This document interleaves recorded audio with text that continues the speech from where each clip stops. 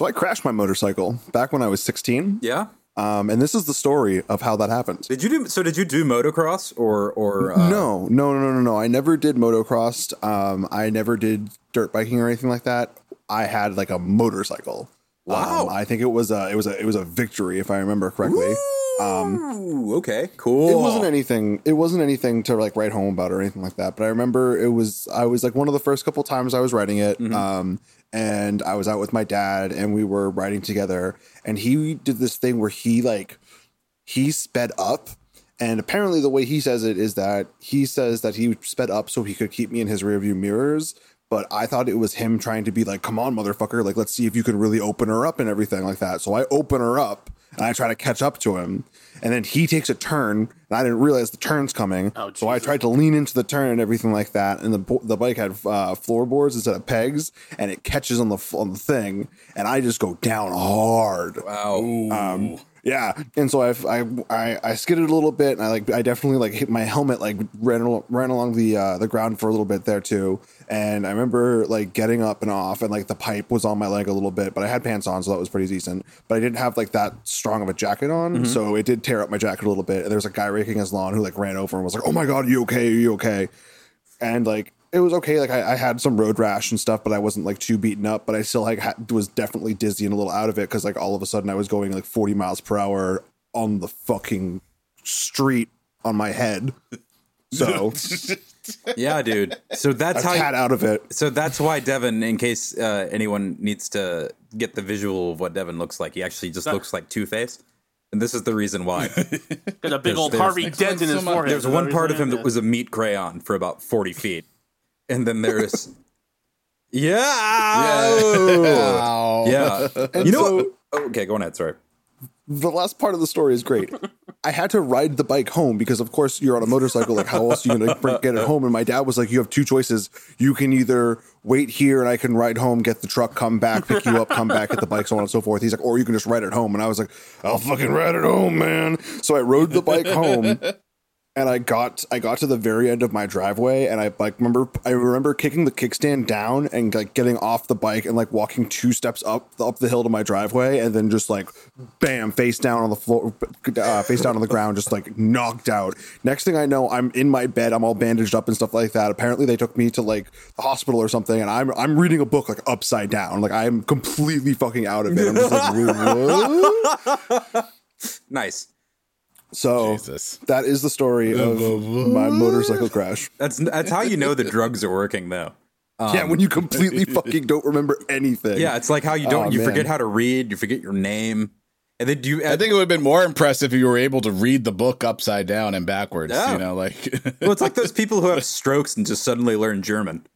Like, you know. Or like people who read anime or manga, whatever the fuck it's supposed to be. Read anime? Yeah, I guess you have to read anime if you're no, I guess manga because you read it backwards and everything, and then you know when the special ones with the boys tennis teams, they unfold and stuff, and you have to like hold them aside. Anyways, Jake, roll the tape. Come on in, baby, we gotta tell somebody about how the famous Jet Jackson was in Johnny Tsunami. It's about to start now. We wanna tell you what we think. Learned all our dancing from Smart House and played it from Brain. Oh, we will enter a world of annoying little brothers, misunderstood girls, and mermaid birth mothers. It's the decom disaster, your favorite excuse to embrace your nostalgia. It's the decom disaster. You name the movie and we'll make with the laughter. Remember the decom, you can pretend you're our friend, whether we're talking about Xenon or Caliban's revenge. Let's start the show. Let's start the show. Let's start the show. Let's start the show. Are you talking about Yowie? No, I love the yeah, man. I love myself a good like sports manga.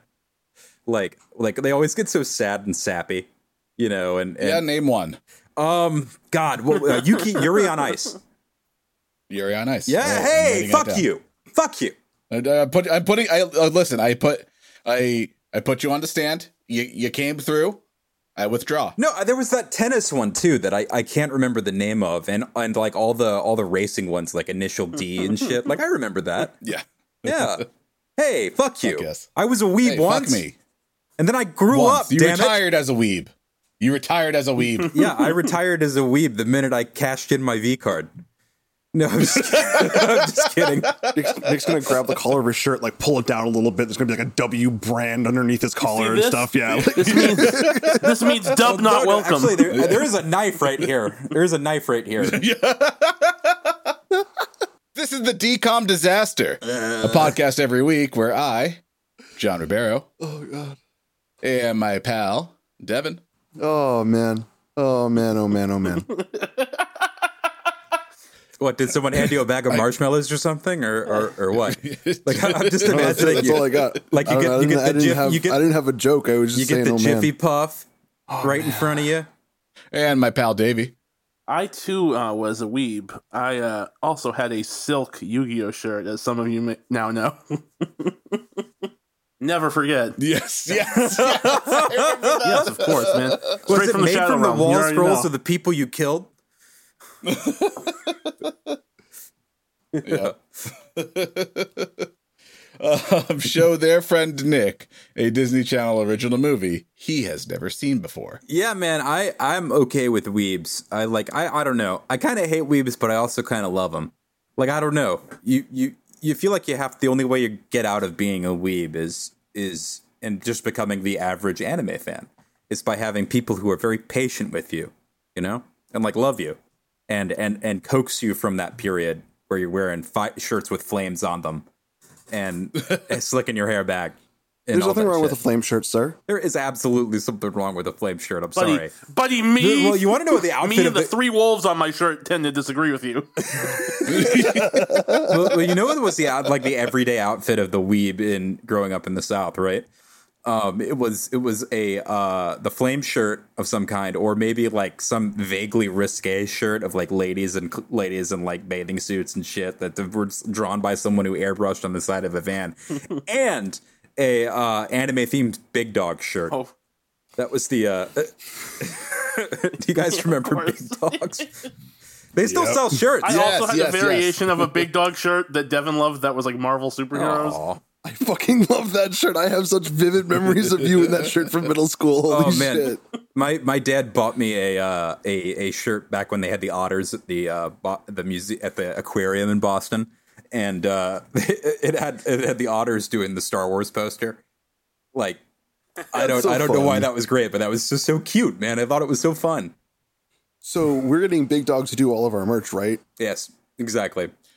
Yeah. All right. Well, I can't wait to see. If you want to see what Devin's merch looks like for this channel, I highly recommend you watch Army of the Dead and you see the zombie tiger or lion or whatever. That is Devin because he's got like half the face, you know, because he got to the crash.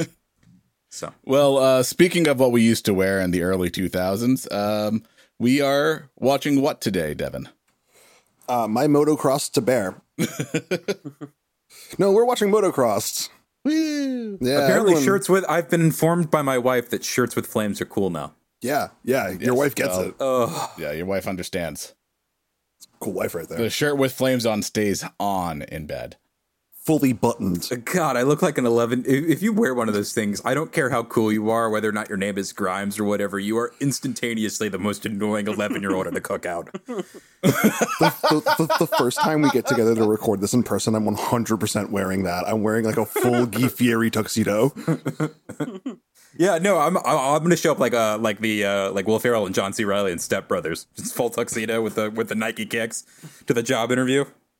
Actually, I think it's a great idea for Devin's wedding if we were all wearing tuxedos that had flames on it, because it was easily going to be the least expensive tuxedo rental that we're ever going to do. Turns out it's been available all year. Yeah, no, I'm going full Dumb and Dumber with someone in the podcast. We're going orange and blue, orange and baby blue. Please do. Oh God. All right. So the fun facts for this episode. This episode, actually, I didn't do the fun facts. Our own Ronathan Jabiro did the fun facts. Wow. So that was me. Would you like to take us through these fun facts? Would you like to? Be our Sherpa? Yeah, I'll Sherp us. I'll Sherp up. Yeah. Sherp. Make sure you hit the little spinning prayer things on the way out. You know. Yeah. And have good luck. So in terms of fun facts, for Motocrossed, this movie was directed by Steve Boyum. You might remember him from previous episodes. He's directed Johnny Tsunami, Mom's Got a Date with a Vampire, and Stepsister from Planet Weird. The best decom. Yep. And this is the last decom he's directed. Boy, yum. That's what I have to say. Yep. And let's see. One weird thing I found searching through Wikipedia for fun facts is that almost the entire main cast has appeared on Seventh Heaven. God bless them. That apparently filming that was like Poor them, man. Okay at times and horrible almost always if you were under the age of 15. Yeah, we're going into some dark territory here, John. I think we probably should avoid it. We're just going to skirt it by. We're going to wave at it and never talk about it again. No. And next up, I gotta say, Seventh Heaven was basically like finding that shit out when you were 2015 about the father in Seventh Heaven was like basically the Woody Allen story for a certain group of like 90s and early aughts evangelicals. You know, like it was awful. Yeah. It's Bill Cosby for Southern racists. Exactly. Yes, yeah, absolutely. God, what a bizarre situation that was, too, just thinking about it.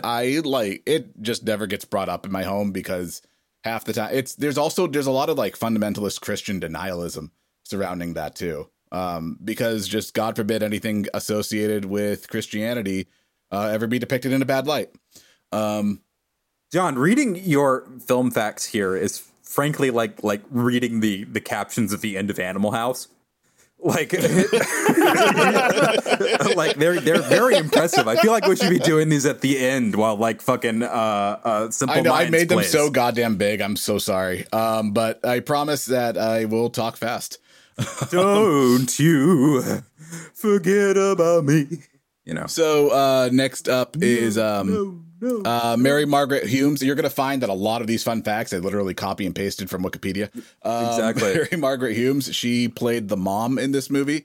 Turns out that she was actually Miss Florida in 1975. She won the Miss Florida USA pageant and was the third runner-up to the Miss USA pageant. And she peaked in her television career, I guess, most notably as the mom in Dawson's Creek, and for like 5 years of that. Yeah, man. Dawson's Creek single-handedly saved the economy of Wilmington, North Carolina.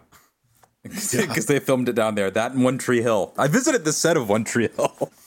No shit. In high school, yeah. Because they had, we went to, when I was in a film class, we took a day road trip to visit and walk around all that and stuff like that. And man, what a sad set at that studios.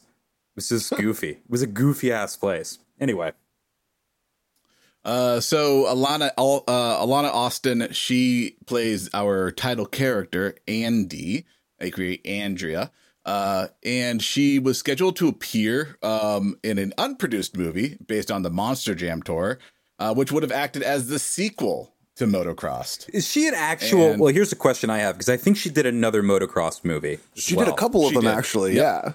So was she the kind of person who did her own stunts? Was she a writer? I have found nothing saying that, at least on her Wikipedia. And it doesn't look like she's done everything professionally in terms of writing. If I am wrong, listeners, you can feel free to let me know. I will acknowledge it, I guess, somewhere. I don't care. But kind of like John Cena, he just has a fetishism of Marines, and all right. Right, yeah. And he apparently can ass kiss in fluent Mandarin. That's impressive.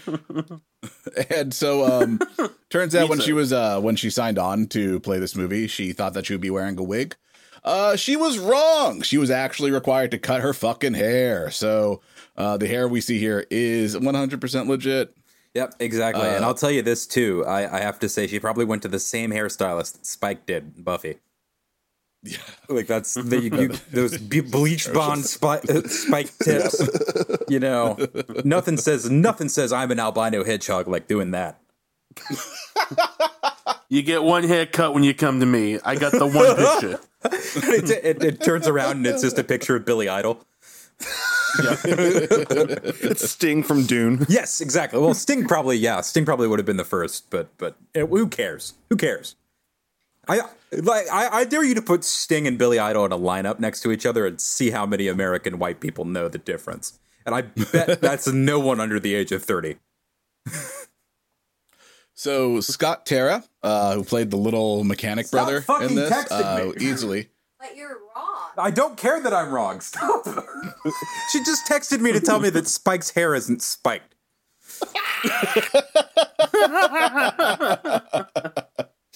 God damn it.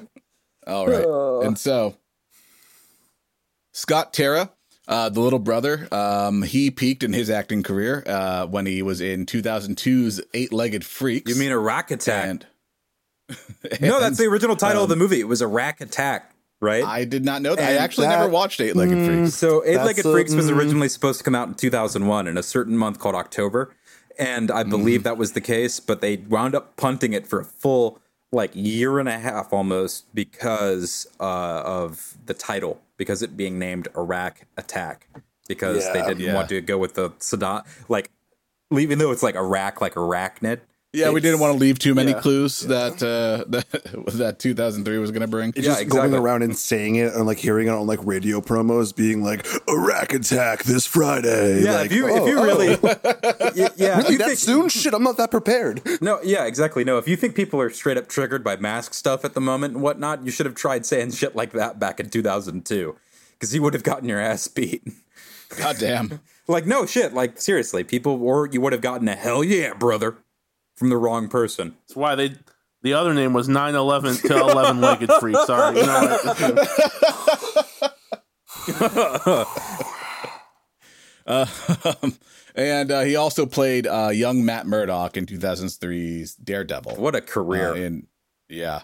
And then there's Riley Smith, who plays the main love interest.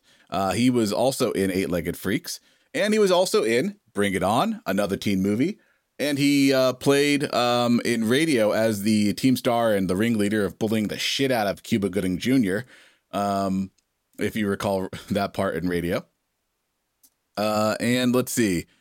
And he was handpicked, along with Jared Padalecki, by Mary-Kate and Ashley Olsen to play the love interests in New York Minute, and admitted that he could not fucking tell them apart, and especially now, no one can. Excuse me, I think you're forgetting someone. You cannot mention New York Minute without also bringing up Eugene Levy's phenomenal performance in that film.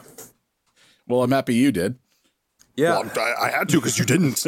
So, man. All right, Devin, you take it away. This is your job. All right, let's get into it.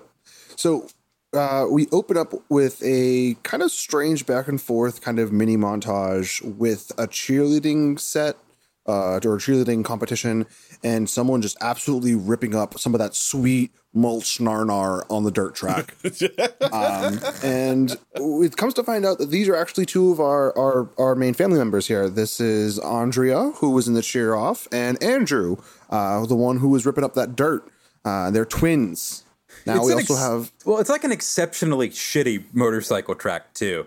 It's just really bad. It's like when people say that they're going to dig themselves a pool and whatnot, and they wind up just filling a whole giant hole in the ground with water. Unpaved, anything, They got a tarp in there.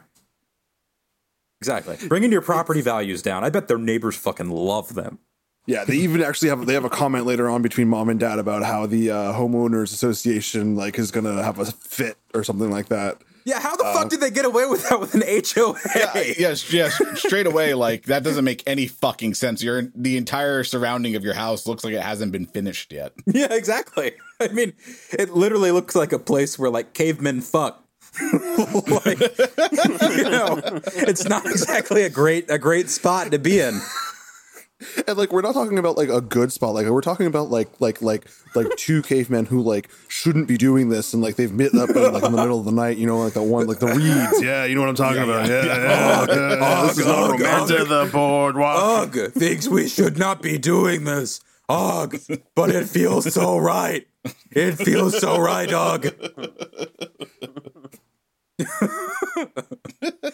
Ugh cannot quit Ugh. Shit. Thank you. I was trying. I couldn't get it out. All right. Bunga bunga back I'll tell you, mountain. there's no clubbing required to consummate the love between those two cavemen. Just absolute passion in the middle of the La Brea tar pits. If you go down there today, you will sink in there and you will find two cavemen fucking just as you get to the bottom, right next to like a T-Rex and the body of Jimmy Hoffa. And like as that happens, a little fucking shit kid like hits a jump on a fucking motocross bike and just. All right.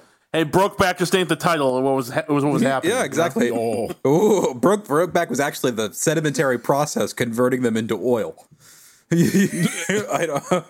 Yeah. Anyway. Yeah, anyway. All right. So also, mom and dad are both in the picture here. So already we can't ring the dead decom parent bell, sadly. But the other alert, we can actually officially do this. I think this is one of the first times we have had this alert. It's a hot decom couple alert. Do they swing? Are they looking for a third? We don't know. But what the fuck are you talking about? You would allow yourself to be the meat in that sandwich, my man? Are you kidding me? I didn't say that. I didn't say that. Okay, so you would be the ham and cheese in their ham and cheese. I'm not saying exactly what ingredient I am. I mean, obviously you're not a piece of bread.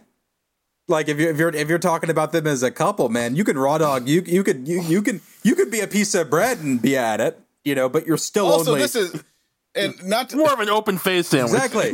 also not to chime in at the for the wrong that's reason. why sex rules. But, it's because it's an open face sandwich. Exactly, Davey. That's what I realized just right now. It's like I love an open face sandwich. Good old meatloaf sandwich, a good old Thanksgiving sandwich when it's done right, where you got to eat it off the plate and you got that all soaking in all that gravy and bits and whatnot. I mean, it's fantastic. I've never Why thought does it about sound my like you just want mattress to that fuck way. the sandwich? God damn it! Why wouldn't All I? right. Just put your dick in it. Yeah. Anyway, That's called a hot dog, John. It's not a sandwich. No, it's called the Genoa salami in an Italian. So maybe they're my not. protest I don't my protest is that you think that this is the hottest decom couple we've run across. Maybe I don't know. I The don't dad, know. Maybe the, not the yet. dad looks like the fucking Dean in Patch Adams. Listen. Like, no. Maybe they're not. This is up for the listeners to actually fully describe. We'll do an Instagram poll later on and find out what the listeners feel like. Dad looks like the youth mom pastor. and dad from 'Twas the Night was hotter than Yes, this. I agree. They're Dad, barely in it. Dad looks like he's about to get fired Still from his hot. job as a youth pastor. Like, because he's like, taking the upper high schooler girls out on dates, like, and showing him his Camaro and shit. Riding around. No, on he's the definitely bike and pastor stuff. age. He's more pastor. He's No, past he's his the youth. youth pastor. No. He pastors over the youths, sir. He's not a youth pastor. He's not a young pastor. He's a pastor of youth. Oh, I see. So yeah, except he's like the one before they evolved into the guitar guy. You know what I mean? I see. Yep. Pastors of Youth sound like a really shitty Christian rock band by a bunch of like Christian dads. He's probably the frontman, you fucking idiot. Like that. Like I agree. I'm going to smash the hot decom mom button here because I believe this lady is like reminds me a lot of Jamie Presley. Frankly, she's very pretty. All right, so maybe they're not the hottest couple. Again, it's for other people to decide. But there's also a younger brother named Jason in the mix. He's good at fixing shit or something. I don't know. No one gives a fuck about the youngest kid. No one ever does. So Yeah. they say grace. But wait. which- We got to establish the conflict. Remember, we got they come in and they win the cheer off and they show the trophy right, and nobody cares.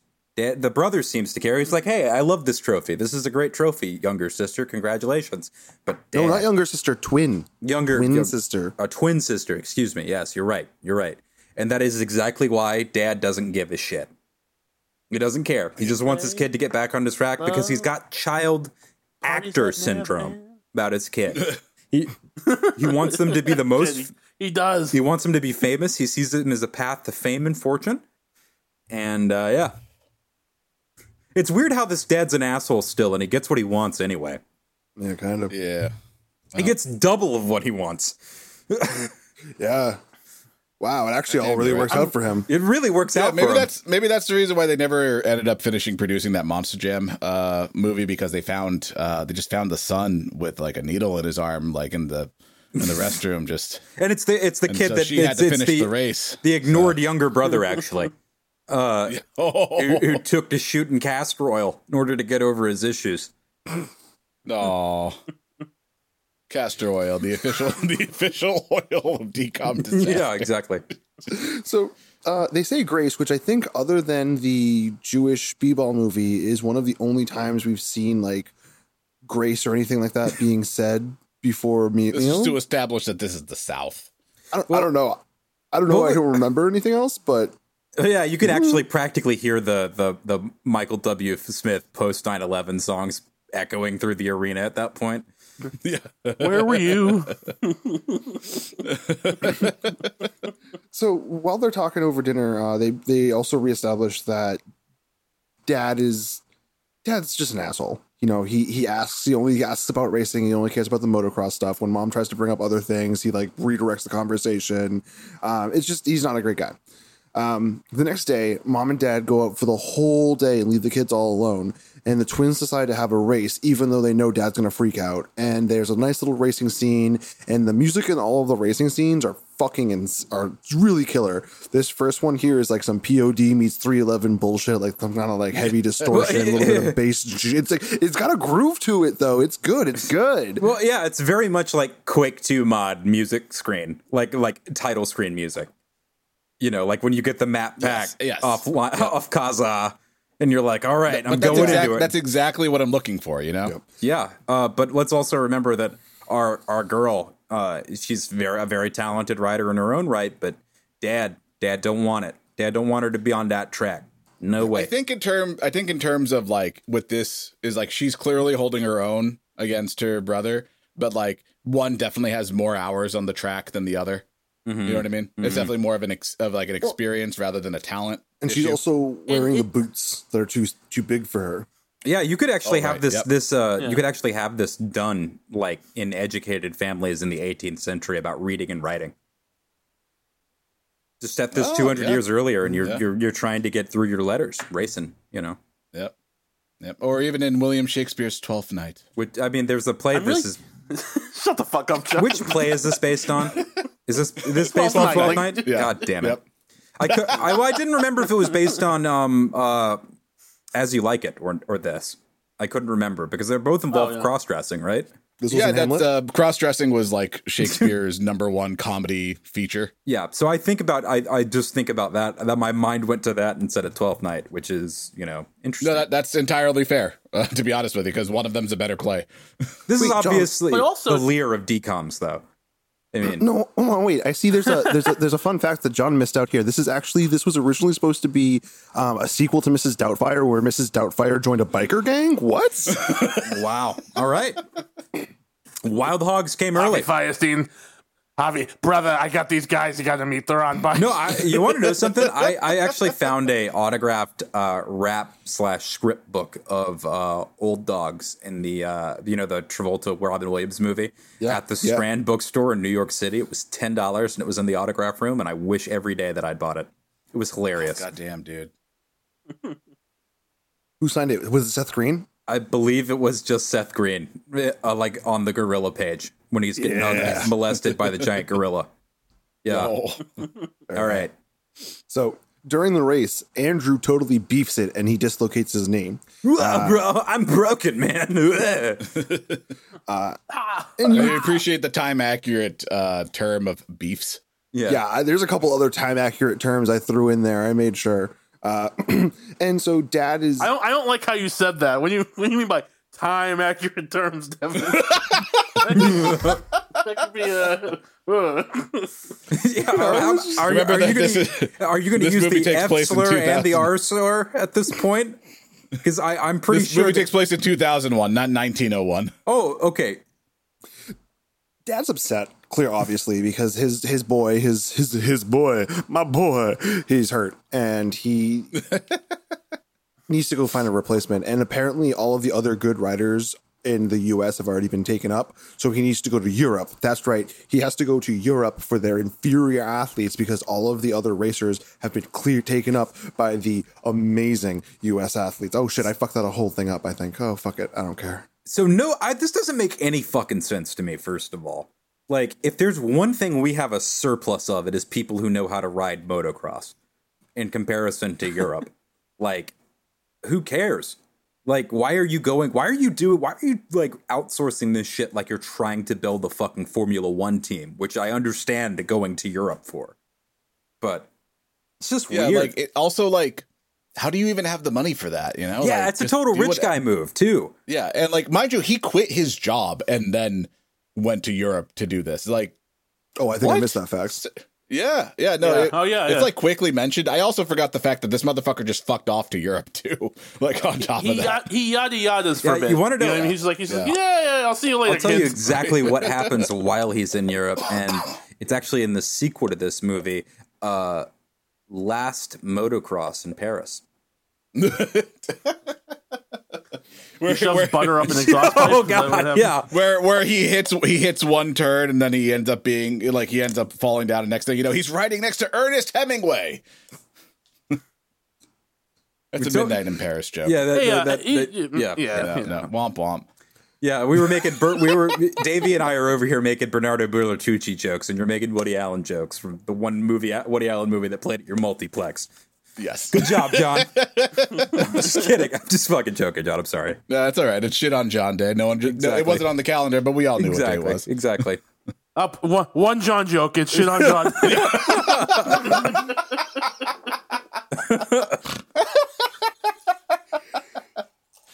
Oh, man. Sounds like I'm peeing, but I'm just filling my water bottle. Yeah.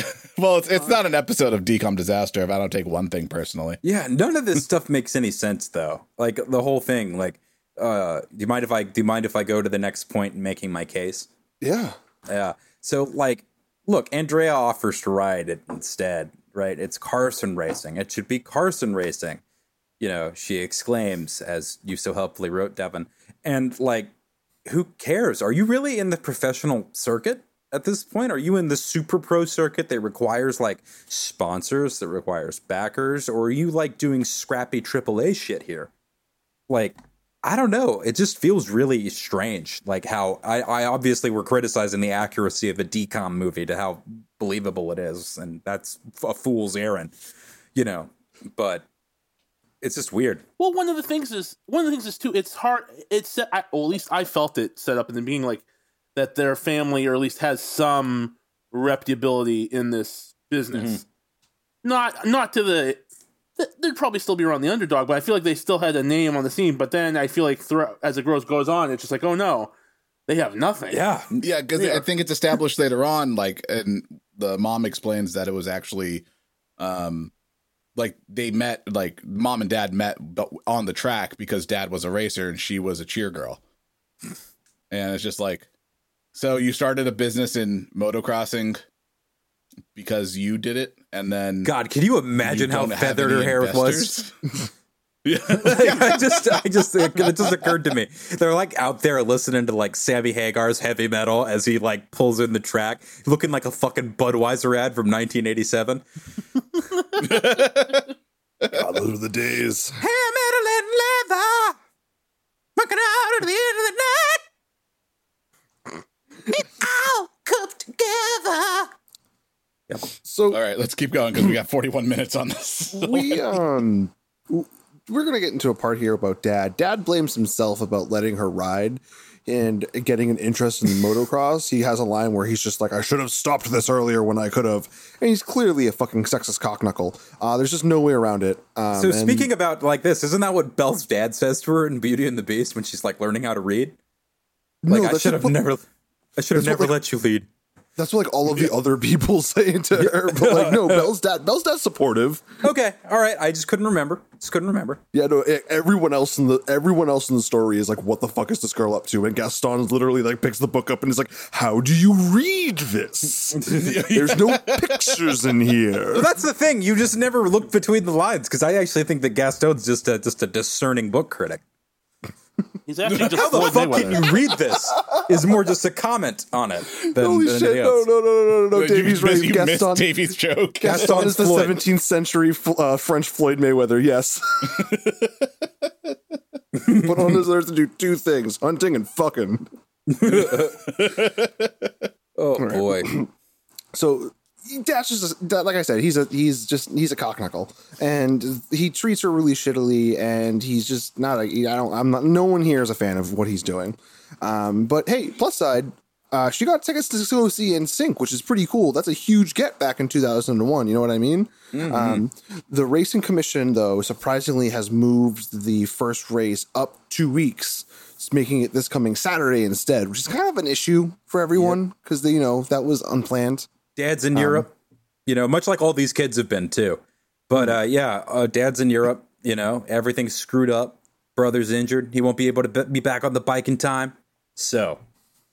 Yep, and your only other rider happens to have a vagina, and can't have that on the track. Can't do that. John, you said you had some science behind that, didn't you? Yeah, so some weird, I wouldn't call it science, but certainly the dudes back then did. So like back in like the 1890s when bicycling, this is going to be a fun history fact for everybody. In the 1890s when bicycling became the big craze because it would actually became more commercially available to most Americans and Europeans.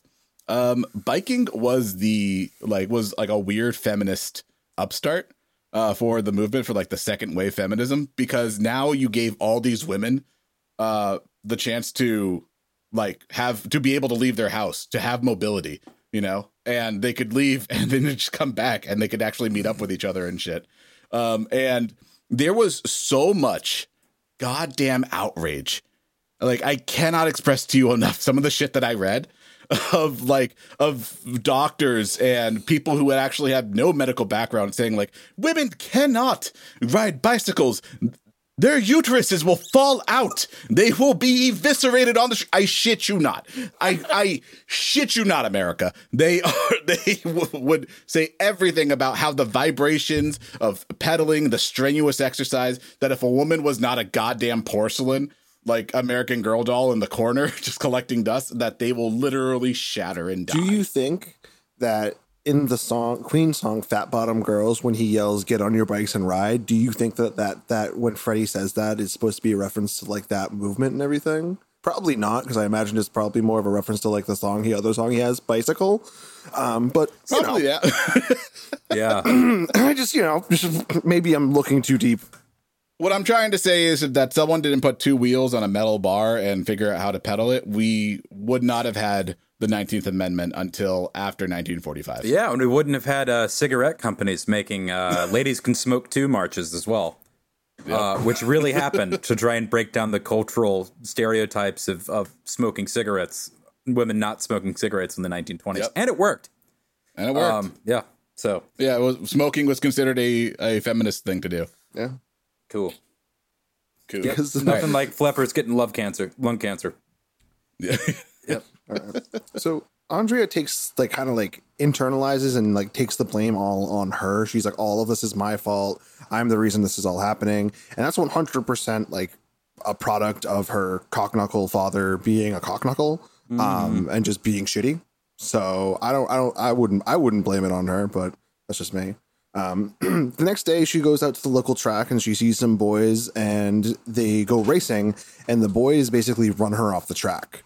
The riders are actually fucking Jeremy McGrath, Travis Pastrana, and Steve Lamps. Oh my god, seriously? Yeah. Oh As it turns out, they all had cameos in this fucking movie. So I didn't pick up on that. Wait, so the riders are actually fucking them? Are they just groupies? No, the writers are actually Travis Pastrana, Jeremy McGrath, and Steve Lansam, the fucking three most famous motocross dudes of the time. Yeah, dude.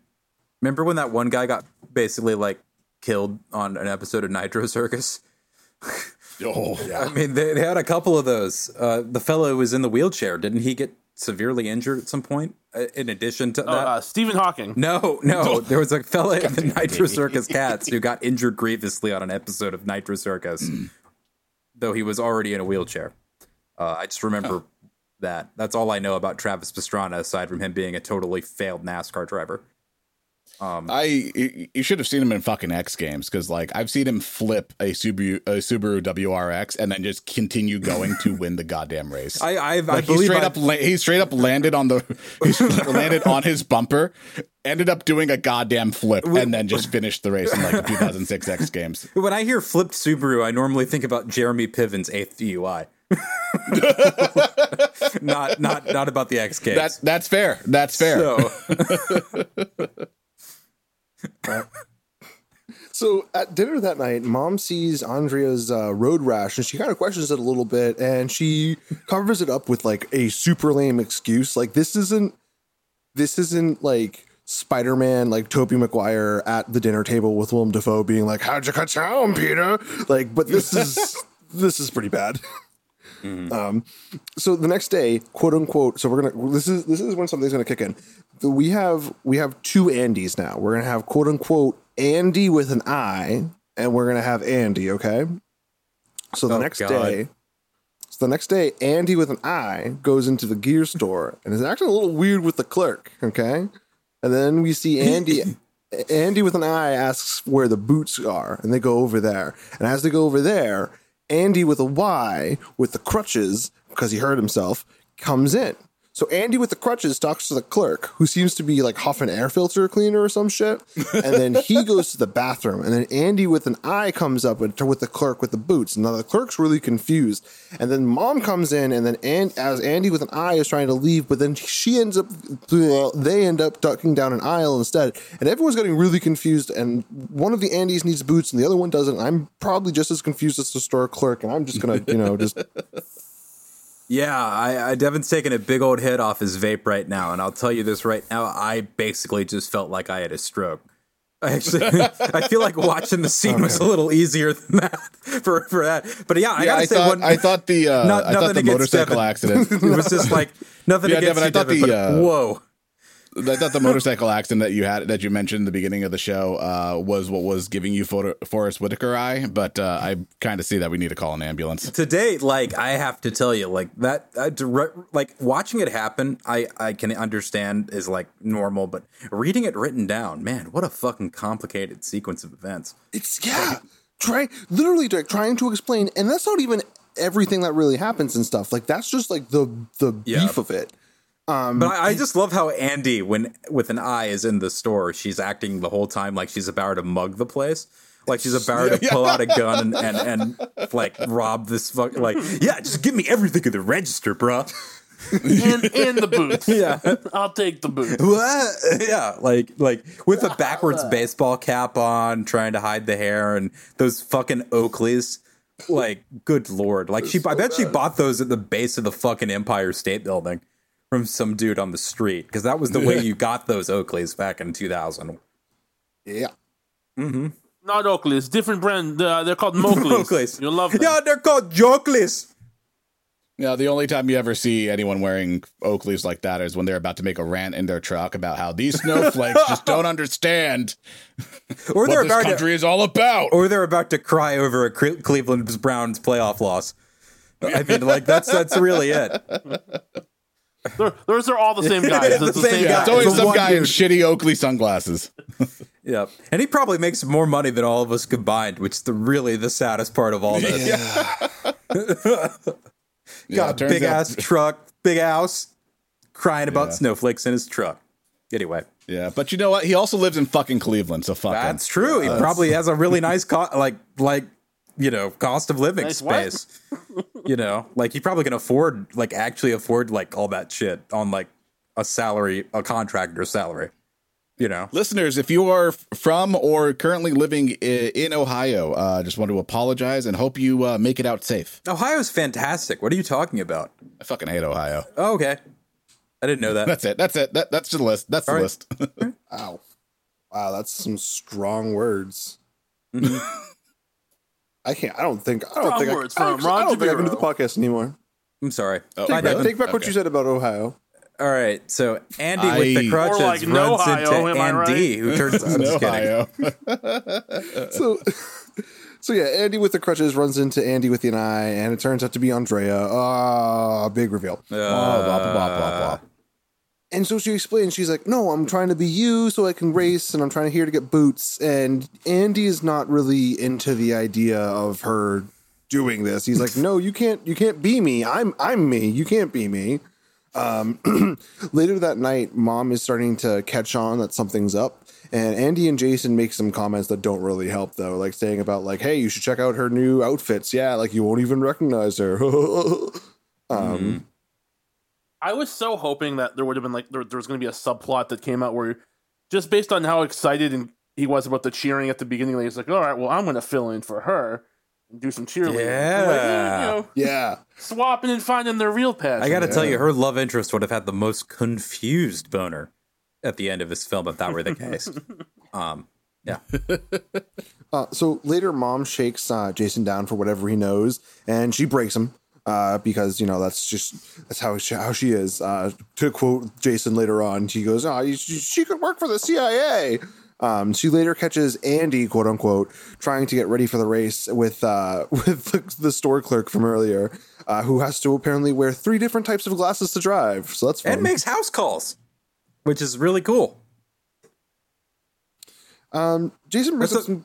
I just like good service whenever it's presented to me, you fuckheads. No, I agree with you. It's just a great not the service. commentary I expected you to provide. I know we're all like, all right, we agree. Yeah, I got nothing to comment on that. Cool, yeah. I'm happy you feel like that. Yeah. None of these millennials want to work anymore, though. Mm-hmm. So Jason brings up some good points where he's just like, hey, maybe she should be able to race. Like we were learning in school about like women's suffrages and how women should be able to do what they want and so on and so forth. And, you know, just basically being and your a decent vagina human won't being. fall out if you ride a bike. Yeah, just like basically a decent human being. And Mom's response is basically shut up and go upstairs. And then later on, like she after she tells him that, what is this fucking Unabomber rant you've got down here, man? That's for internal use. Just crude drawings. That's internal use only. What the fuck, Devin? Like I'm sitting here trying to figure out whether or not I need to call a SWAT team to your house while reading it. Yeah, it's a small cabin out in the woods in Montana. Yeah, exactly. Montana. Where I want to live, though. I know. And we're holding you back by making you do this podcast. Well, they're actually legalization of weed's holding them back. But, yeah, that's the main thing. Yeah. God damn it, Joe. Make it happen. All right. So Mom confronts Andrea later on because she's kind of come to a realization. She's like, God damn it. Jason's right. And she goes and says, you know, I really want to know the truth. Do you want to do this because you feel bad, or do you want to do this because you want to race? And Andrea's kind of like, it's a little bit of both. So Mom's like, all right, you know what? Fuck it, go for it. Chase, let's chase the dream. Let's go for it. Let's do it. So honestly, I will say if she replied back, I want to do this because fuck dad, I would still think that's 100% valid.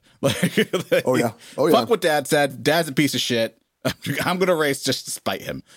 100% okay with that as a character motivation. Yep. So they get... I mean, that's kind of what it is. Right. I mean, it's kind of like, what he doesn't know won't hurt him is, exactly. You know, a variation and of besides, that. being a kick-ass motocross star is much better than, you know, like burning down a 7-Eleven or doing heroin. So, yeah. And those are her otherwise... Cool. Yeah. Those are otherwise her only 2 options. Yeah, the Disney show, the Disney Channel movie, How I Burned Down My Neighborhood Gas Station. Yeah, Herbert Selby's Motocrossed. Requiem for a Motocross Dream. Yeah, exactly. So they get to the Phil Rollins Cup. Is Phil Rollins supposed to be someone famous? Am I supposed to know who Phil Rollins is? You don't know Phil Rollins. No, exactly. In terms of fun facts, I did not get the chance to Google that one. No, it is fantastic that you had to work so hard to not say Phil Collins Rupp. Because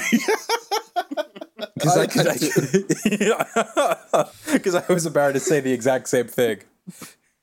So Andy, when they pull up there, gets made fun of for bringing their mom and having their nails painted, and they make up a quick excuse like, "Oh, it helps absorb the shocks or something, bro." Bye.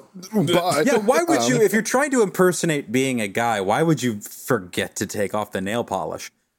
Like, it's almost like there's this like, I feel like if there was some sort of like liquid, like some sort of alcohol solution, like a remover, like a nail polish remover that well, you it's could like, use. well, exactly. All you have to do is find the nearest diabetic going into ketosis and ask them to breathe on your fingernails. Because it's acetone. Yeah, I keep one in my closet, and every time I finish using it, he just looks at the camera and goes, "It's a living." Exactly. So Andy's approached by someone from the company that's running the cup, and they want to interview them. They're like, "Oh man, we're so excited to have you here. We're doing under the helmet profiles for all the racers." Yeah, my boss is tough but fair. But all I want to do is find out. Could you tell by my big binder? Yeah, all I want to do is find out exactly who is the man behind the helmet. And it turns out the man with the iron mask was Leonardo DiCaprio the entire time. Damn. Oh, I thought you were about to make a "She's the Man" reference. No. Yeah, basically. Right. She's the bike, right? She's the Womp womp. So Andy tells Mom to wait back and watch the race from like afar, back at the picnic bench and everything, so they don't get any heat from the other racers, because no one else has their mom at the starting line. Mom, you're going to look like a girl if I'm up there racing, rooting for me. It's going to be like you're going to show me love and affection. I mean, God, all these fucking losers, all the Mom, get rid of the gel pens in the Lisa Frank folder. I'm gonna find out. Mom's just standing there like clumsily putting like Tampax into a box. Like just back in the box like it's shotgun shells. Just I'm trying to think of the most aggressively unmasculine things you could do that would. Hey baby, do everything, feel nothing. Exactly. No, but I'm thinking like things that would make like boys recoil at that age. I don't know. Maybe she's like planting a herb garden, or organizing spices on a spice rack her husband made her, or I don't know. These are all cooking things. Well, I guess there'd be anime stuff. I mean, most things are related to cooking. Like, if you really think about it, most things are related to cooking. Like, why do we have power? Why do we have gas? Why is half of Massachusetts going to explode in the next 6 months? It's because we've got an ancient gas line running through our state. What the fuck are we talking about? How did we get here? Yeah, What are we talking about, man? Yeah. This is not my beautiful motocross. We're going on. This is not my beautiful John Ribero's Adderall. How did I get here? No, we decided Listeners, I had an Adderall earlier today. If you're wondering why I'm a little bit spicy, it's because my heart's beating like he's just like focused, mad. man. I'm actually entirely here, but I'm not here. Yeah, and I took my Adderall today too, and I'm just free associating because You're just funny. vibing. I'm just looking for laughs. I'm looking for laughs in all the wrong places, much like Grand Moff Tarkin.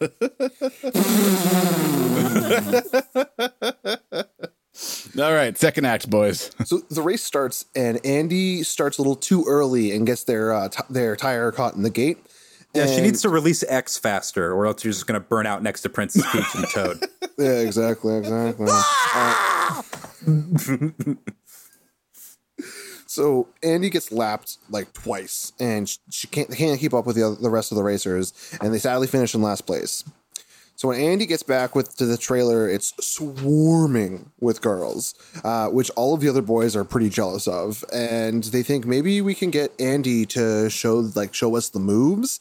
And Wait a second. Why is it swimming with girls again? Because before she went on the track, Andy's mom, like, there was a race girl, like one of like the race cheerleaders, and like they were doing their nails, and now they're like, oh my god, we all want our nails done by you. Mm-hmm. Yeah.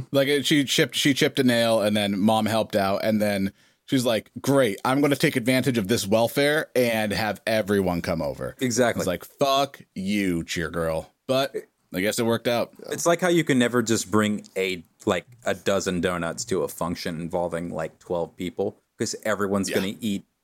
Wants to eat 2 donuts, and there's always going to be someone who doesn't have 2 donuts, so you always have to bring 24 or more. Yeah, so. It's actually a fun way in order to get your local state representative to actually talk to you if they're avoiding you. Bring in 36 donuts, put them in the rec room in the state house, and every fucking soul in the state house will come towards it like a goddamn piranha smelling Exactly. Hey, did you hear they have donuts in the rec room? Yeah, and if you no, so I'll it tell you just what, if swarms. you do it just right and get the right blend of powdered sugar and Drano, no one will notice that they're being poisoned. I'm gonna cut that just so they're not on a very specific list. Nah, children. You start talking like it's like the last kid from Jonestown. I know you want to pass this legislation, but Please help your brother eat the jelly donut. Help your brother eat the chocolate eclair. Goddamn, guys, I'm trying to go to Japan Oh, in and January. they I are don't all need any Boston fucking- creams. You better bet if I ever am going to give guys. pork to my fucking like congressman, my state congressman, I'm going to go in there with nothing but Boston creams. Only going in there, I'm just going like, hey, I'm from Boston. Have you heard? Yeah, the Boston creams, they're a big favorite around these parts. Yeah. God, I want to go take a shit in the Omni Parker house so fucking bad. I have after a whiskey tasting. Fantastic. Not fantastic. Best shit I've ever had. Four Do they have stars. bidets there? Because I think this is the kind of place that has a No. bidet. But you think they'd have a Tushy, but they don't. No, instead they Tushy. just have Asa Akira there The telling number you one how bidet great of a bidet decom would be. Bidaster. They have those great like casino closet bathrooms where they're like, yeah, do your drugs in peace, losers. Like, you know what No, I mean? they just have like a little They just have like a little guy who's like next to the toilet, and he has a mouthful of water, and he spits it up into your asshole. And he looks into the camera and goes, "It's a living." Well, back to the movie. Oh my god. All right. This is also the scene between Dean and his mechanic. There is probably one of the most obvious giveaways, like you're watching something from Shakespeare, because it feels just so Shakespearean the way they go back and forth and everything. I personally kind of liked it. But Dean crushes the first race of the day and everything, and afterwards he goes over to talk to Andy after the interview. He asks how Andy's so good with girls, and they just kind of say it's like a thing, you know, they just always have been. Dean then offers to bring Andy along to check some stuff out back at the trailer. Dean brings Andy to check out the gear, and they explain that if he wins, you know, he can get the factory support, which makes his bikes better and so on and so forth, which is, you know, anyone who's trying to succeed would be looking for. The boss shows up, who ends up looking like an old Biff Tannen from fucking Back to the Future, and he yells at Dean and gives him some shit for bringing Andy on the bus. Like, you don't bring anyone on the bus. Yeah, exactly. Don't bring He's the right. competition on the bus, which is he's right about. He is. After Andy leaves, Dean kind of runs out after them and admits that he has feelings for the boss's daughter, Farron. Farron. And we'll teach Andy how to do motocross in exchange for Andy talking to her and putting in the good word for him. Andy's like, I can't, you know, I'm not even going to be at the next race due to some weird family stuff, and just like dips the fuck out. I actually think that's how Joe Kennedy sweet talked LBJ into letting JFK be at the top of the ticket. Was like, yeah, you know, I'll help you with women. I'll get you a girl if you let my dumb kid be on top of the ticket. All right, Joe. I guess so. Tell me, you got Marlena Dietrich's number still? So back at the family bus and the trailer, Mom opens up about her defining life moment and how that she's not going to let Andy give up, and how she's going to keep supporting her throughout the cup. So Andy goes back and takes Dean up on her offer. Yeah, exactly. I'll tell you. I'll give you the short version of that speech real quick. So yeah, there I was in the middle of Dallas, Texas, in 1963. I was sitting on top of a big patch of grass behind a fence, cocking my carbine revolver. I look up and I see this absolute dumbass just hanging out in the window of the Texas Book Depository. He gets off 2 shots and I have to finish this fucking gag. And somehow I get out of there. But ever since that day, I realized that, like, if you don't shoot your shot first, someone else is going to take it. Bravo. Inspirational tips from the guy on the grassy knoll. Yeah. Put that on a poster next to Live, Laugh, Love, you cock. I'll remember that for the Communist Manifesto. Jesus fucking Christ. fucking Unabomber manifesto. Well, that's the thing. Fuck. When the kid says she could have been CIA, he's actually alluding to the fact that she was CIA. So this is like is this world also part of the world of Red and Red 2? Yes. Excellent. Excellent. We get a really great montage with Andy and Dean working out, and not working out, but they're practicing racing and stuff. And they're going up and down a mountain. They're doing all the dirt biking stuff, and the lyrics to the song is like sha la la la la la la la la la la. It's yeah, whatever. And oh no, Andy's starting to fall for Dean, and she even says out loud, she's like, "Oh, he's so cute," and like, okay, cool. And they ride up to like a lake in the mountains. Oh, what'd you say, bro? And Dean's like, "Let's go swimming," and he like just like takes his shirt off, and he's just like, "Come on, don't be a wuss," and then like kind of like stands on the edge of the water. So Andy, not wanting to be a wuss, just gets off and like runs up and pushes Dean into the lake, and then like she kind of jumps in after him, but like she's still wearing all of her clothes and everything like that. And like it's like what could only be described as a very possibly gay moment. Yeah, my favorite part was him getting off the bike, and he's like, "Come on, take off your shirt." It's very demanding. Again, like it's this moment, like they both go in and everything like that, and like they both pop up, and like they're both just shoulders up, like just shoulder in the water, and like they look at each other for like just that right amount of time. And Yeah, that briefest moment. Yeah, where you start feeling a little bit something that's just his dick seems to be getting a little hard about. Are you this. peeing? Because I'm peeing now. I'm peeing now. Why Okay, is the good. water warm? Ah! So at the mall, Andy runs into Farron and tries to get some info from her as to like why she doesn't like Dean, what type of boys she does like, and it's pretty clear that Farron doesn't understand motocross and how it is the all important worlds to Dean. Alternatively, Farron ain't faring very well in the world of motocross. Oh, fuck you. Okay, that was a good one. That was a good one. Honestly, if a pun makes me mad, it's a good pun. So just make sure that you know that when I tell you to go fuck yourself after you make a good one. So Andy tries to hide in the bike trailer so they can spare Dean the pain of telling them that Farron is not right for him. He ends up finding them anyways, and Andy just comes out and is just like, "She's not right for you, dude." But he protests. He continues on being like, "No, man. Listen, she has a Pisces moon and you are a Gemini rising. Like, it doesn't make any sense. Yeah, and he's like, "Yeah, but she is a girl and I'm a guy and I want to get it, and that's how it's gonna go." And Andy's, a little like, "Oh man, oh."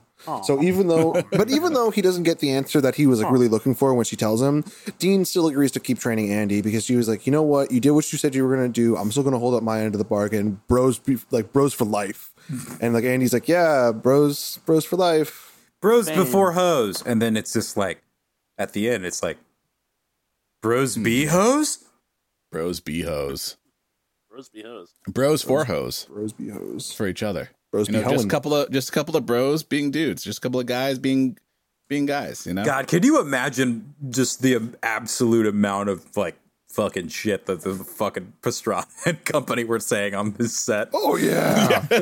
Oh god. Oh boy, they had to keep them away from all the boom mics, I bet.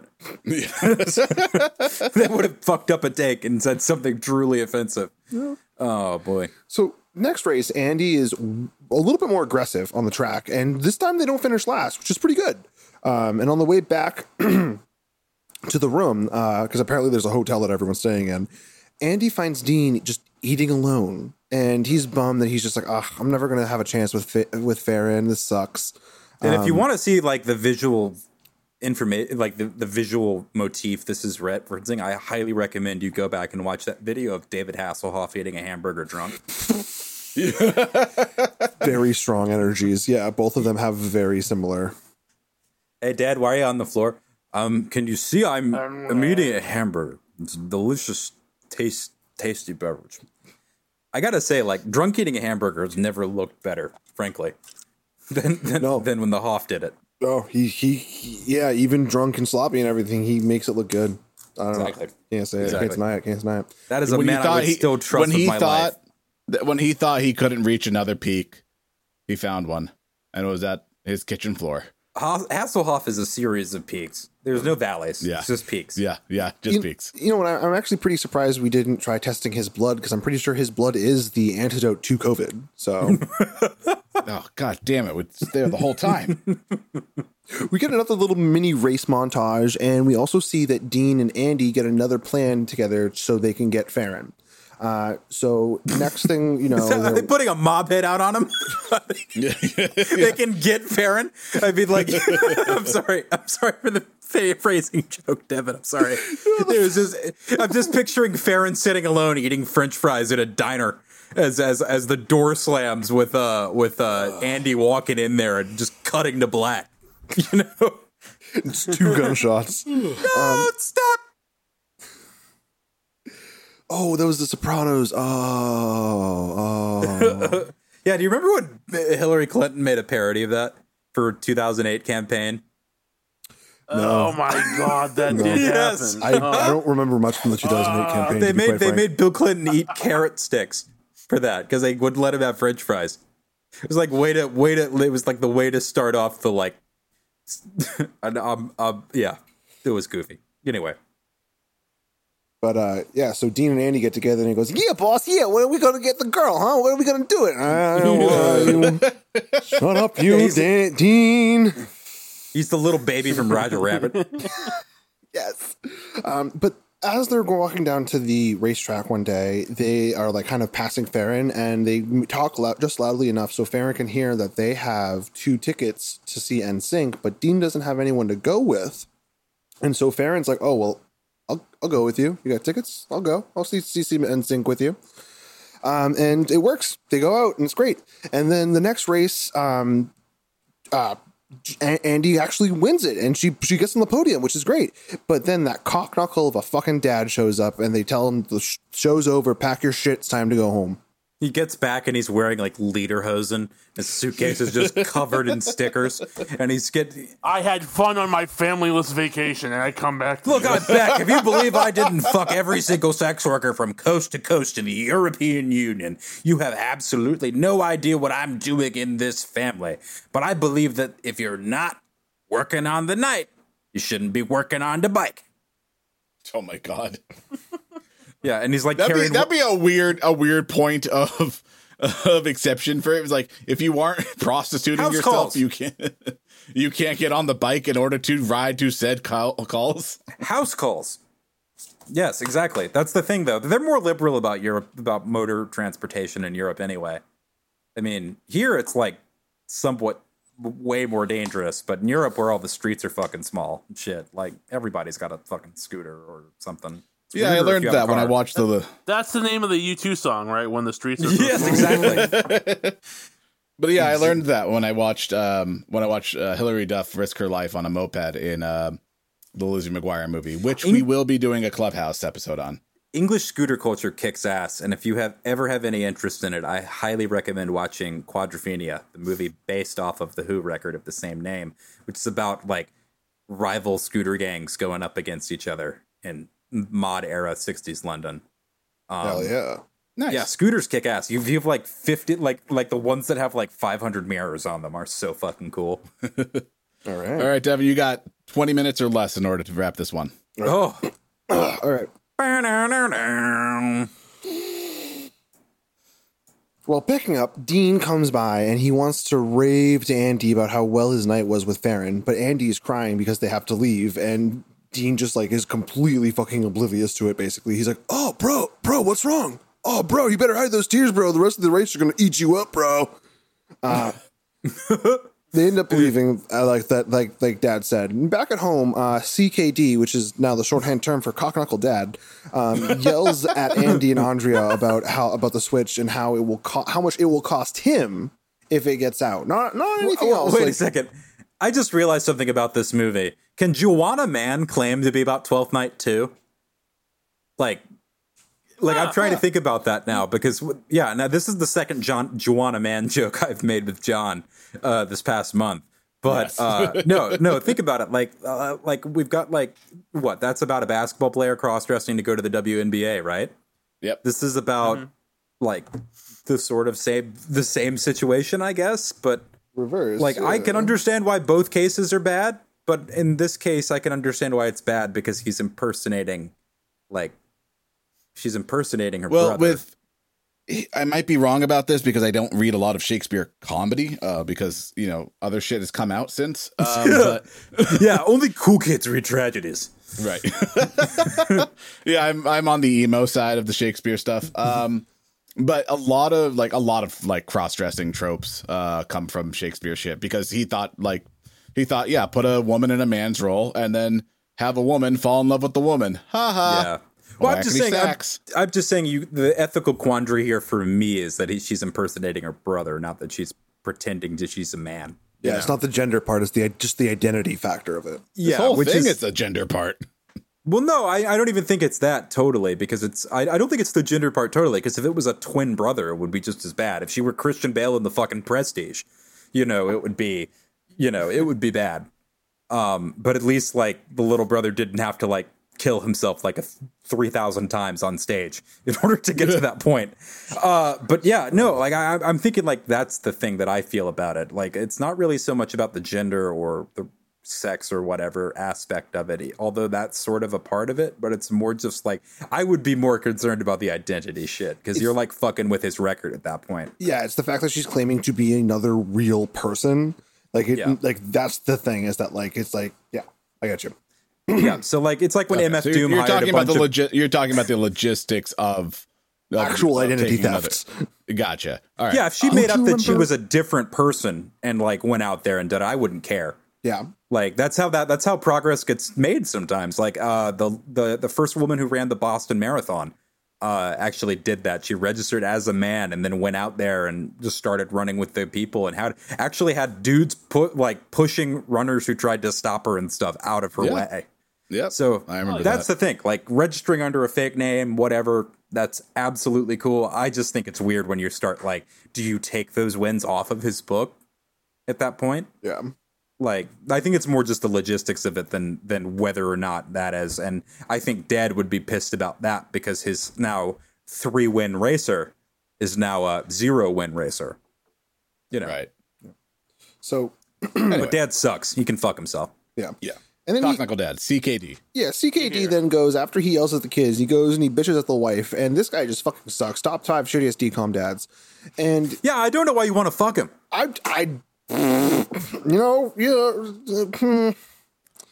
Yeah, so fucking the I see so Devin's the one on the OkCupid profile is actually swiping right on the couple profiles, aren't you? Looking for a unicorn. I saw your vibe from across. Yeah, whenever the room. they said that, whenever I saw the advertisement for the CBS TV show The Unicorn with Walton Goggins, every time I thought of that, I thought it was about like couples looking for threesomes. Oh god.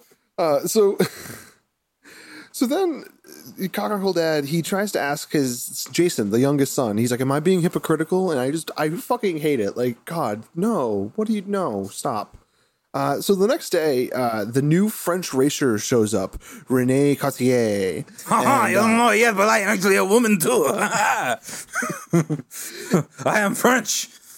And like he goes and he like kisses Andrea's like hand, and like she's like clearly not into it. And then she makes a reference. She's like, "I'm gonna lay the WWF SmackDown on him," and like, "Oh hell yeah!" And like this is definitely back in the era of SmackDown when the arena, right above the like where the wrestlers come out was the giant silver fist that looks like it was crashing through the TV. Yeah. And like that is my favorite fucking era. Yeah, boys, I too am also. Oh my god! Did we have Davey going Sable on us? Oh boy. No, my thing about that is the World Wildlife Federation's just like, and that's another one for our coffers every time they play this movie. Yeah. And this French bitch boy has the nerve to take over Andrea's room. And have you guys ever seen the Gumball Rally? That movie? Yeah. This guy's basically Raul Julia. This guy movie. is basically like Sacha Baron Cohen watched this movie and just like, yes, this is what I will play in Talladega Nights. Yeah, Jean-Claude Van Gainsborough. Yeah, exactly. So they do some digging, and then they find that Renee wasn't allowed to race anymore in the European leagues due to unsportsmanlike conduct. And Or steroids. It was a repeated offense. And That's the thing. That's the thing. He got busted for horse testosterone, but it was kind of a weird thing because he actually did eat it in IKEA, and that was back when they were still using horse meat for the meatballs. God damn it. And the next thing you know, it just popped a test. It's like every time they have a UFC fighter gets popped for something. It's like I ate the meat in Brazil. Yeah. Or it's like poppy seeds. You got to be careful about eating poppy seeds or else it's going to show up as fucking heroin or whatever. Yeah. Yeah. So he also has this list of like demands, and he's like, this is all the things I want done to the bike, and these are all the parts I want, and he's just a fucking piece of shit. And during practice, he even pushes the bike too hard, and he breaks the bike, and like it breaks down midair as he's like trying to come down off this jump. And he's like, "Oh, make sure you get that fixed." Oh, Yeah, he's trying to emulate his great grandfather, the man who tried to test his parachute by jumping off the Eiffel Tower, and just died as soon as he hit the ground. It was the first like death ever, one of the first deaths ever filmed on a film camera. it's fucking intense. It's hilarious. That video is very funny, even though it should not be at all. Because this guy's basically just got this like overcoat that he stitched together. It's like everything you see in a cartoon when a lady falls down, like jumps off something and their dress inflates and floats them down. He was trying to do that in person, except he was trying to do it from the observation deck of the Tour Eiffel, and What a fucking yeah, idiot. it really went about as well as you'd imagine. He got pancaked as soon as he hit the fucking ground. So Renee makes a shitty comment to Andrea while she's doing the dishes, like, "Oh, it's good to see you can help your family in a real way." And he's just like a real fucking asshole. And him and CKD definitely deserve each other. Yeah, if he's not ranting about Algerians or something at some point in this movie, he's definitely not a Frenchman. I mean, yeah, because his nickname is the tapeworm. yeah. Oh. Good Lord, I hate him. But also like every once in a while, like I feel like this guy is way more representative of like, I don't know. I think of different Frenchmen. I think of different attitudes, and this is a man who would have collaborated. You know, this is a Vichy France motherfucker. Oh, right yeah. here. Oh yeah. Yep. Yeah, this guy is a General Pétant. Yeah, he's a real Napoleon. Yes. Mm-hmm. Well, you're a little confused, but you got the right spirit. Yeah, He's more like a Napoleon III. yeah. Yeah. That's a And good our one. girl That's a better Andrea is like the Joan of Arc. Yeah. Still So in the confused, but yeah, okay. In the next race, Andrea sees Dean and Farron walking up together, and they're holding hands, and she just freaks the fuck out because not only is she like, "Oh my god, the guy I like is holding hands with another girl," but also she's like, "Oh shit, he shouldn't see me because it might fuck up the whole ruse and everything." Dean walks up and is pretty visibly confused after being introduced to Andrea, actually as Andrea, as Andy's sister, and Andy, yes, and he's experiencing some weird emotions and visibly confused. What do you mean? So Renee wins that race, but he fucks up another racer again, showing his poor sportsman-like conduct. And Andrea goes out to Dean's tent and gives him a few tweaks on the bike. While there, she also sees Renee is at the trailer as well, talking to the boss, who she knows that no outside racer is supposed to go inside the tent and talk to them. Later on, and wait a second, how are you going to give him some tweaks on his bike? Like, is she good at tips or like? I'm just thinking like tweaks on the bike. Man, they're doing a lot of meth, maybe. It's like a big nitrous tank. Yeah, exactly. yeah, she tells him to like put the stock exhaust back on or something. I don't know. And later on, Renee ends up admitting that he was seeing how a real team operates. And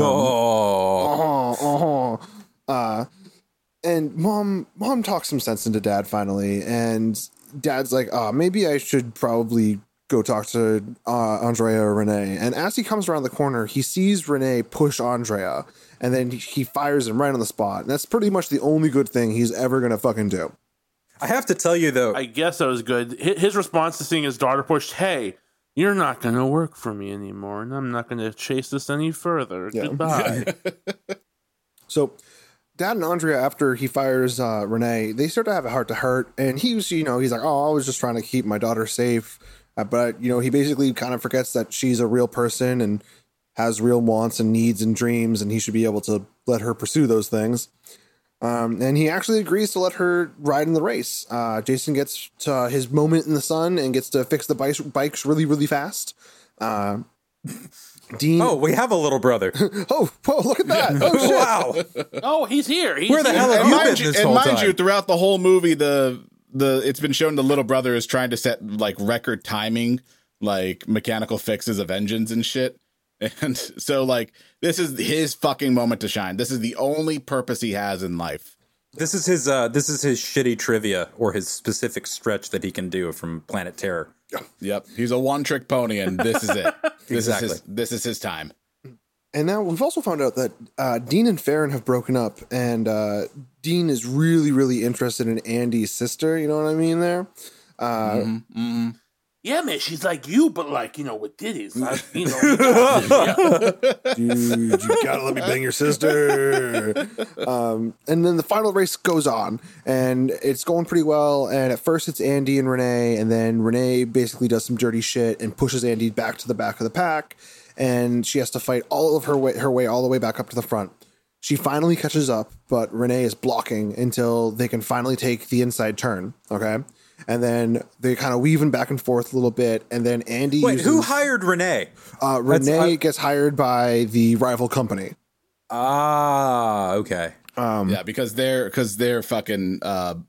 It turns out that French guy like fucking destroyed their best racer, who we never actually saw. Yeah. Like we never actually saw him take off his helmet or anything like that. You just keep on seeing Bartlett wins. Yeah, so he replaces so Renee has replaced the guy he busted out before. And so finally Andy fakes Renee out and pulls a little trick, and he goes off the track at the last turn, and Andy wins, way to go. Yay. At the little winner circle there, the person from ESPN comes up and starts to interview them, and Renee calls out Andy and goes, "Oh, this is not the Andy. Why don't you ask him yourself? He is right behind you." And this was the same race as is in Brink. And then Andrew comes forward as the real Andy, and Andrea comes out as herself.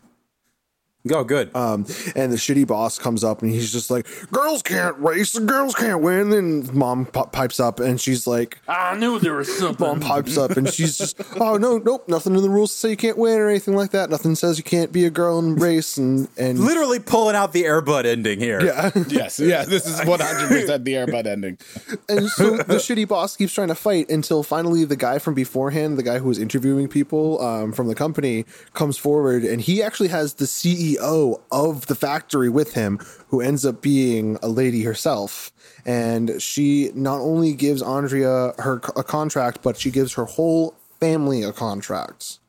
Fantastic. What seems to be a few days later, Dean ends up coming back and asks to join their team, and apologizing kind of for being a jerk when he first realized that she was actually a girl and being confused. She makes a bet with him that they'll race, and if he can beat her, then she'll put him on the team. And then we got a nice little freeze frame ending of both of them in the air, and then that's it. It's over. That's it. Yeah, I like that he apologizes to getting gaslit. Yeah, right. That's such a fun ending. Hey, I'm real sorry that you fucking lied to me and pretended to be someone you weren't. That was fucked up on my part. That's my All right. Oh, boy.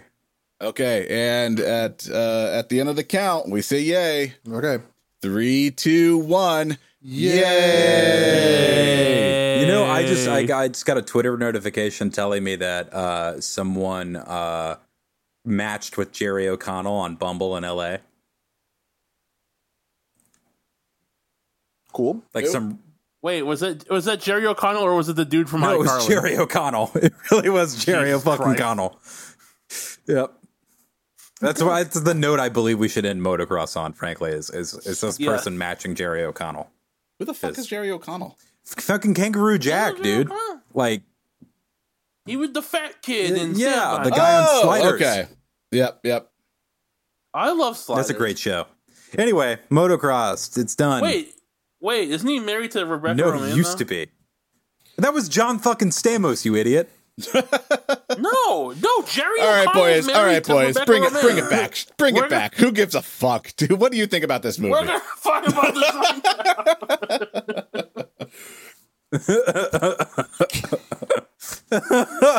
now. All right, so let's do it. Davey, can you give us your rating 1 to 10? All right, I'm gonna be honest. The first half of this movie just sucks the soul out of your fucking body. And I don't mean that in like a cool way. I mean in like a, goddamn, this is horribly taking my energy away from me. This decom, it's funny because I feel like it does get remembered as one of the like classic ones, and this wasn't one that like I loved when I was younger either. So it was definitely more of like a refresher going into it. But my God, I feel like it never really holds on to its own identity besides the chemistry between the two leads. So Yeah, it's a film about being gay with your best friend, and that is absolutely okay. But I just wish it went there. No, I wish it went there for other reasons. If it went there for other reasons, it'd get a much higher rating. But because it is what it is, it's getting a 3 out of you know what I mean? It's a three mouse ears. Ooh. We've gotten stingier as we've gone on. I've noticed that. I think what's happening is we're getting we're more jaded. bitter. Yeah. I'd give this one like a 6.5, maybe a 7, depending on my mood. Probably a 6.5. It's enjoyable. It's fun. It's like not anything like crazy special or anything like that. Like I said, there are a couple scenes that are fun, like the one that's clearly a Shakespeare scene. But other than that, there's nothing really else to really go off of. So yeah, it's fine. Yeah. Yeah, I give this a 5 out of 10. I loved all the racing scenes. I love Steve Boyum's directing of action scenes, and I just thought like it's okay. Like it's definitely not the best for the time. It was like pretty. It's a girl boss movie. Like for 2001. This is. Yeah, this movie voted for Hillary Clinton. Yeah, this movie voted for Hillary Clinton. This is a movie that would buy a Nevertheless She Persisted mug. And Yeah, it's the kind of movie that would keep a 5-inch Black Lives Matters, little teeny tiny sign fence outside of their. No, gigantic it's house. the slogan sign. It's the science is real. In this house, we believe science is real. News isn't fake or whatever. Like, you know. and then proceed to vote against all of those things in their own town. So this is that. The only political message that this movie has is fuck homeowners associations and girls should be able to ride motocross. But to be fair, fuck HOAs. They suck. Oh, no, don't get me wrong. I don't disagree with either one of those points. I'm just saying that this movie could have made bigger points. Exactly. I would be curious to see, like, to talk to kids who were our age at the time that had gender dysphoria to see what they thought of a film like this. Though. Yep. Oh, 100%. Yeah. We should totally ask just, the 4 guys on this one podcast, what they think. But yeah, it's a good movie for 2001. Yep. So 5 out of 10. Yeah, I think I'm going to go 5 out of 10 too. I honestly think that I honestly want them to do do the trans remake of this shit. Where you've got 100%. fully people questioning identities, yada yada yada. Just go ahead and make it and piss Caitlyn Jenner off. Like, good Lord. And every dumbass fucking Republican who's mad about potentially trans athletes competing in sports. I don't even think for motorsport. I definitely don't even think that should be segregated at all. No, it should be totally done not. Purely by weight class. Wait, what? By the weight, how much the car weighs, or No, how much the person? How much the person weighs, because how much you weigh affects how the bike like interacts. Oh, I didn't know they had weight classes for motocross. Well, when they were talking about the 125 and the 250, they're talking about CCs. But usually the bigger, you mean those aren't dick sizes? Usually the larger CC, the bigger the bike too. But again, that's the thing though. Like you can't usually bigger people can handle bigger bikes. Like you usually don't see someone like super small on a bigger bike either. So it's, I don't know.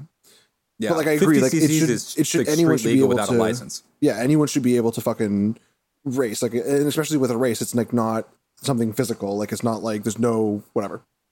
Yeah, we can get past like the years of Danica Patrick being the only person doing all this stuff. Yeah. Like, 100%. Good Lord, you know, there's nothing inherently different between how men and women drive. No. And that's like just such bullshit stereotyping or all that sort of stuff. And so bring on that, and you know, and I honestly hope, you know, that they would do something like that in the future, you know, even if it, you know, necessarily doesn't mean that everyone would be happy. But I would be interested in, yeah, exactly. I would echo the sentiments here. I would exactly love to hear about what people thought when they saw this movie, because hell yeah, man, this movie runs up to that line occasionally. It gets close, quite close, but sort of misses it. But I could see what I was trying to go for personally. Yeah, exactly. You know, it's definitely progressive for 2001 Disney. Yep. I mean, well, as much as 12th Night and As You Like It were progressive for you know, late, you know, 16th century England. And of course, in 16th century England, those actors were all male for those and parts. all, you know, smallpox ridden. Yep. So or eunuchs. So either or. I'm happy that we've reached the point in our film and acting progressiveness that we no longer make eunuchs. Me too, man. Wait, too. I thought, how I can't wait till we how get do you back. explain Timothy Chalamet? Tell me, so when's your SNL tryout? Next weekend. Oh, All right, Devin, what are we? Get the fuck out of there. Devin, what are we watching next week? Next week we're watching Hounded. Hounded? Yeah, Hounded. I don't. No, how did sucks. I have no idea what this is about. Yep, I might be walking into this one a little bit blind. Are we skipping this one? Do we want to skip this one? No, So we is are it- not is it skipping about- this one. It's Taj Mowry, right? Taj Yes, Mowry. Taj Mowry. Right? Oh. And I'm so and excited Shia because LaBeouf. David fucking hates this. Look, I hated this when it came out, and I had horrible taste. You saw my Silk Yu-Gi-Oh shirt, okay? Like, come on. All right, Remember, y'all. it might have aged. It's like the flame shirt. It might be better 20 years on, as long as like Yeah, people like might Grimes are have wearing it. circled back around. Anyways, folks, thank you for listening. And if you like us, please follow us on Spotify and also follow us on Instagram. And tell your friends about us. Make sure you leave a review. That really helps us out on Apple Pods. And just lets people know about us. You know. Thank you for listening. Make sure you get to check out all of our other episodes too. Yeah, thanks for listening, everybody, and we will see you back here soon. All right, my cat is attacking pork rinds right now. I will be right back. All right, bye everyone. Love you. Good night. You're all very cute.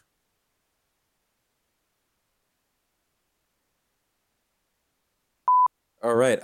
Yep. I'm good. I'm recording. I make kick-ass potato salad. Like, you fuckers need to come over some Thanksgiving and I will make you potato salad.